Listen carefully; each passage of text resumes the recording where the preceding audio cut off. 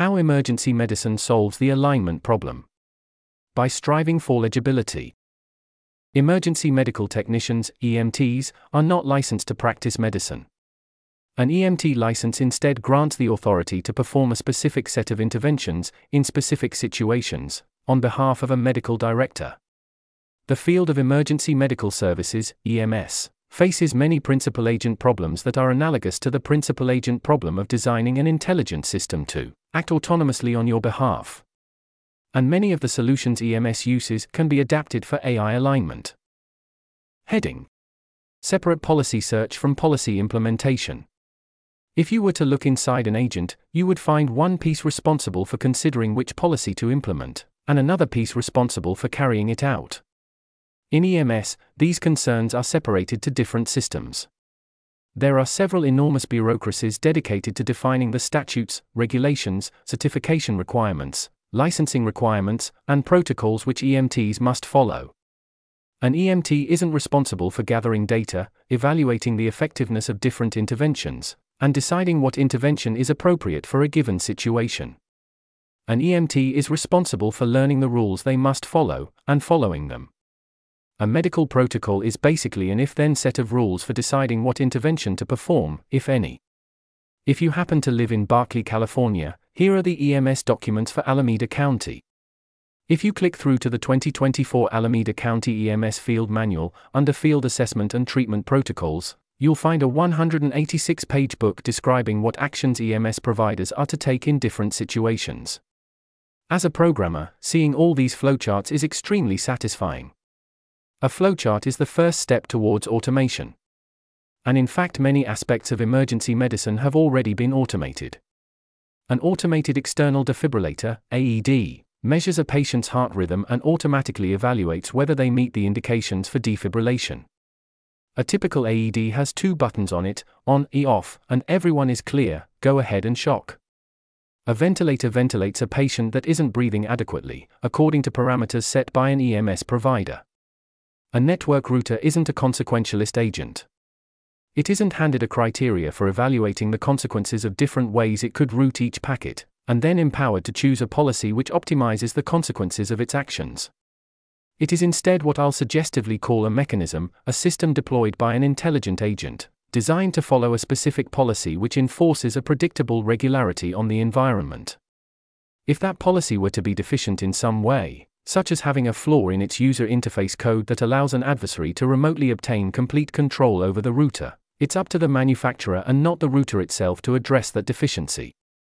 Similarly, EMS providers are not given a directive of pick interventions which maximize the expected quality-adjusted life years of your patients. They are instead given books that go into 186 pages of detail describing exactly which interventions are appropriate in which circumstances. As the medical establishment gathers more data, as technology advances, and as evidence that another off-policy intervention is more effective, the protocols are amended accordingly. Heading: Define a scope of practice. A provider's scope of practice defines what interventions they are legally allowed to perform. An EMT has a fixed list of interventions which are ever appropriate to perform autonomously. They can tell you quickly and decisively whether an intervention is in their scope of practice, because being able to answer those questions is a big part of their training and certification process. A paramedic has more training, has been certified as being able to safely perform more interventions and knowing when to perform them, and has a correspondingly larger scope of practice. A household thermostat isn't empowered to start small uncontrolled fires in its owner's home, even though that would help raise the temperature of the space. We deliberately limit the space of actions that our devices can perform autonomously, as part of our overall goal of being able to safely deploy autonomous systems. Heading: Define indications and contraindications. Every intervention in a scope of practice has indications associated with it. Many also have contraindications associated with them. An indication indicates that an intervention should be performed. A contraindication indicates that an intervention should not be performed. A patient that is unresponsive, not breathing, and has no detectable pulse meets the Alameda County indications for performing cardiopulmonary resuscitation, CPR.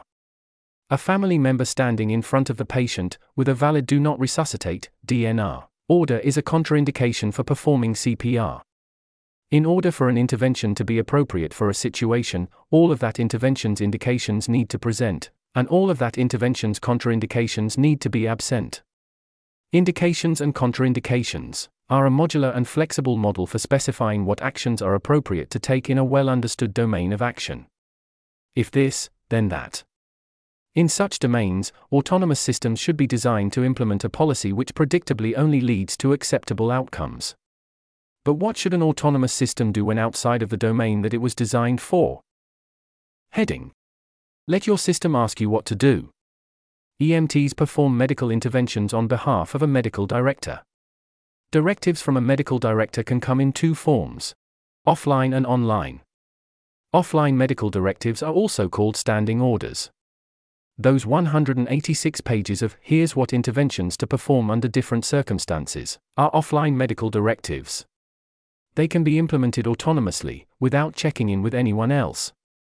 In contrast, online medical direction involves a medical director, or an authorized representative, telling an EMS provider what intervention to perform. This can include interventions which the provider does not have the authority to perform autonomously.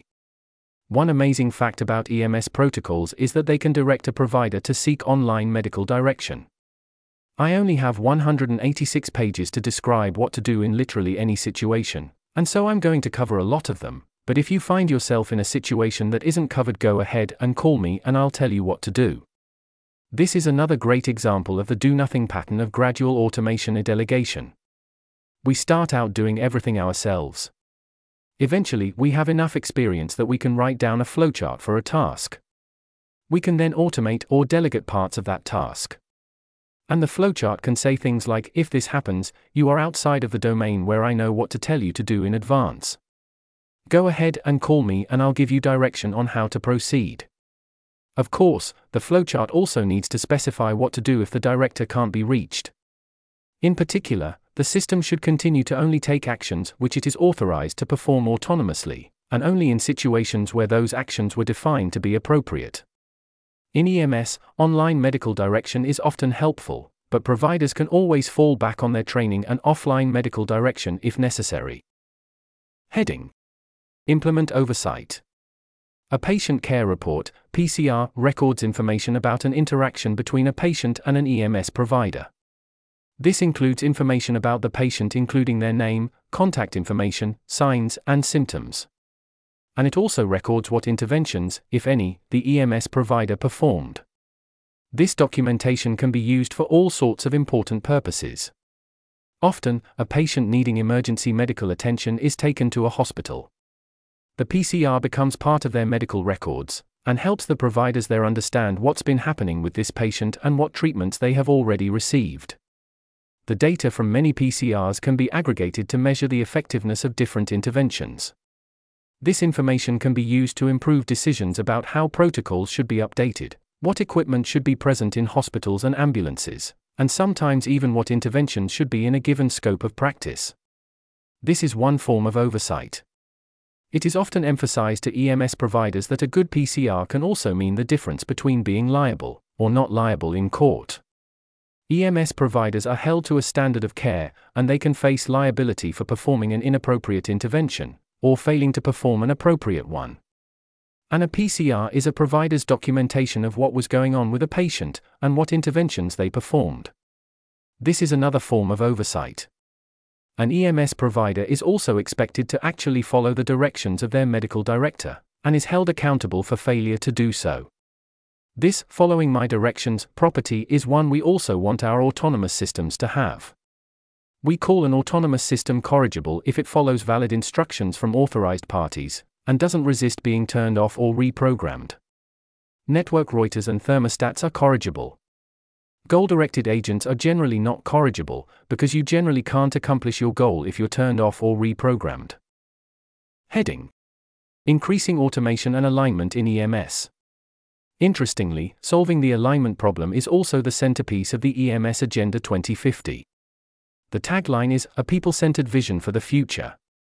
And it's about how the design of the EMS system can be better aligned with the people it serves. There's an image here in the text. It envisions a world where providers can perform safer and more effective interventions. where more artificially intelligent and robotic systems are deployed as part of EMS. Where access to care, quality of care, and outcomes are not determined by age, socioeconomic status, gender, ethnicity, geography, or other social determinants. Where new technologies, system designs, educational programs, and other aspects of EMS are continuously evaluated and improved. The principles guiding the EMS Agenda 2050 were selected as part of designing a system for providing emergency medical care. But those same principles can be applied to the design of other systems, including software systems, and to institutions that design software systems. Wouldn't you like your software to be inherently safe and effective, integrated and seamless, reliable, scalable, and efficient? Wouldn't you like the institutions designing your software to be adaptable and innovative, to consider factors like sustainability and the equitable distribution of access and benefits? This sequence is about how to approach the problem of delegating decision-making to software systems, which are empowered in some circumstances to act autonomously on your behalf. EMS has been doing an impressive job solving an analogous delegation problem, and many practices from EMS can be readily applied to software development. This article was narrated by Type 3 Audio for Less Wrong. It was first published on December 26, 2023. To report an issue or give feedback on this narration, go to t3a.is.